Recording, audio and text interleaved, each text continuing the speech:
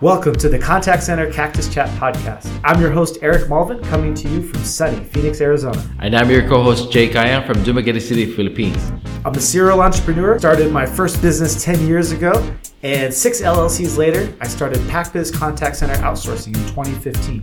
Today, we have over 200 employees and growing. And I'm the operations manager here in Pac Biz, and I've been working with Eric since 2014, and I grew as the company grew. So whether you're looking to outsource for the first time, whether you manage a contact center, or you're just looking to improve your customer experience, we'll be covering topics for you. So business managers, operations managers, business owners, this is for you, so make sure to subscribe. Welcome to our very first episode.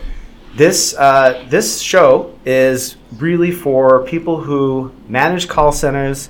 They are business owners or operations managers who are looking to outsource. You guys are having trouble hiring, having trouble with training, the turnover, and you're looking to fix that because your business isn't growing, or you're looking to improve the customer experience and you manage a call center and you've been stuck. Some of those things like that, right? Anything else, Jake? Yeah, just to give you an idea what it looks like, working to outsource to a call center. And yeah, we can, most of the time, the role of Pac Biz is to help the companies, to focus on something else, not with the call center where they can grow their business. So we're excited to talk about this. We got tons of experience. Jake and I have been working together for almost 10 years running a call center.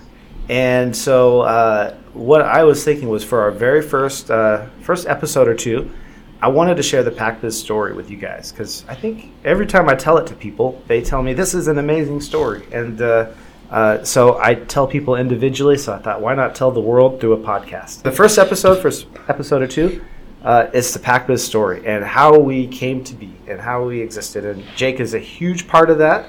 And so I'm going to have him share some of his side of the story. And, of course, I am too. So to tell the Pac Biz story, I got to go back to elementary school. I was 5 years old because everyone always asks me, how did you get to start a call center or run a call center and have all these employees? And that's like so many people and so much to manage. Yes, it is, but you don't get there overnight. You start when you're 5.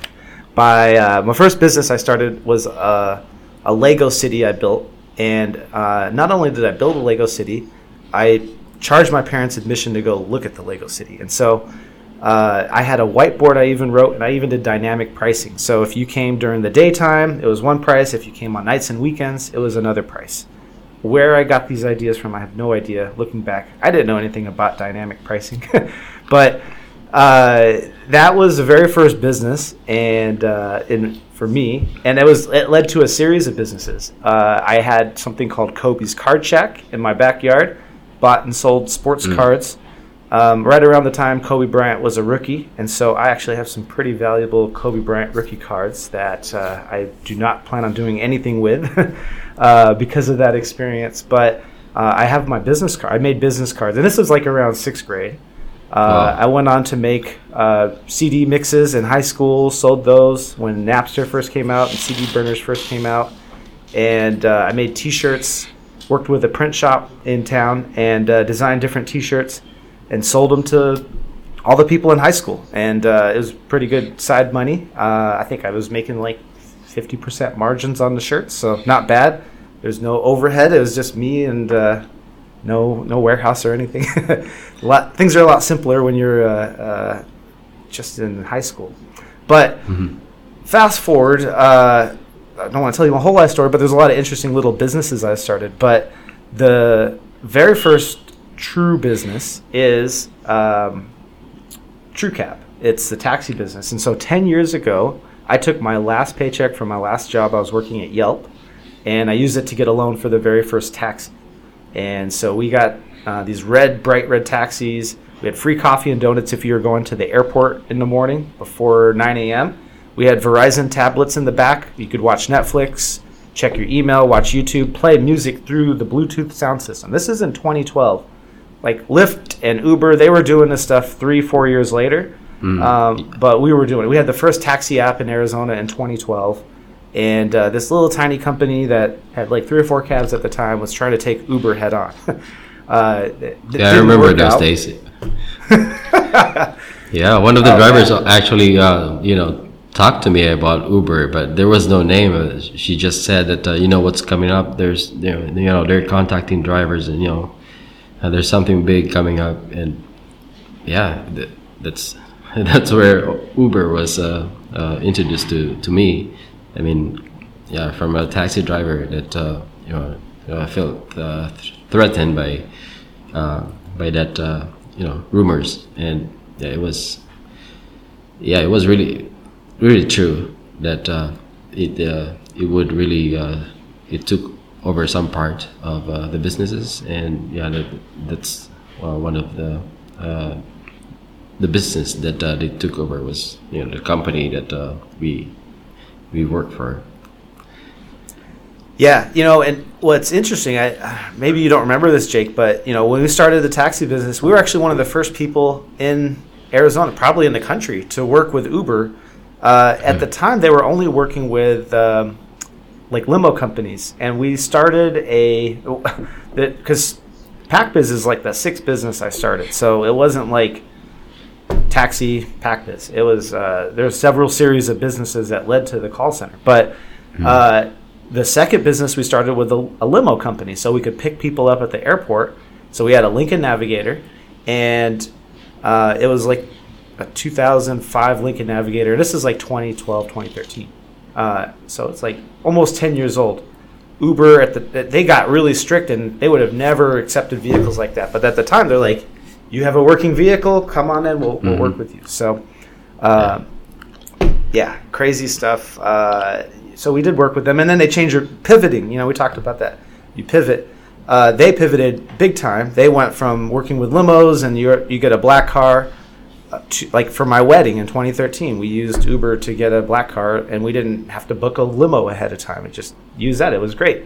But they went to private vehicles and the model that they're in today, and that changed everything. And it changed stuff for our industry. We had to get out of taxi. We were losing money. And that's actually how we started Pac Biz, because we were working with another taxi company in town, and when we were too busy, we'd give them calls. And so when I told them, hey, you know what, we're shutting down, this isn't working, he offered me a job, and he also said, well, what about your call center agents? They sound great. I've talked to them on the phone. Why don't you bring them on into our office here in Phoenix, and we'll interview them, and because we could use some people in our office. And that's when I told him, like, well, I'd love to, but where are you, Jake? Yeah. Are you going to be able to hop on a plane to Phoenix to start a job? No. So.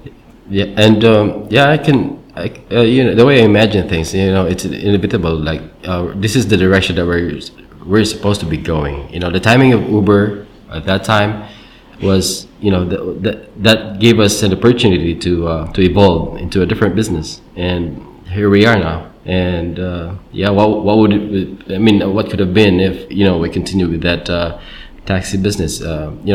It's who knows? But this is the direction that we're supposed to go. So, I think this is we're on the right path.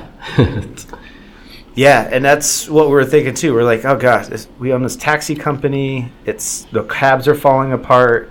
The drivers in the summertime here in Phoenix, they're struggling. Like, this isn't working. So coming up next, we're getting close to wrapping up our first episode here. So coming up next week, we're going to talk about Pac Biz and the growth of Pac Biz and how we went from Jake and his like 3 or 4 coworkers to what we have today, over 200 people. So that's interesting. I think I'm sorry.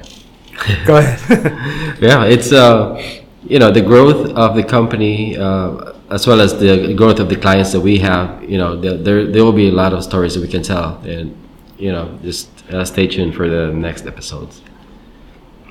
Yeah, I'm excited because Pac Biz is an awesome story of amazing, talented people, personal growth, and our core values. So. I'll see you guys next week. Thank you for listening to the Contact Center Cactus Chat. I'm again Eric Malvin. And this is Jay Kayam. All right, and we'll see you next week.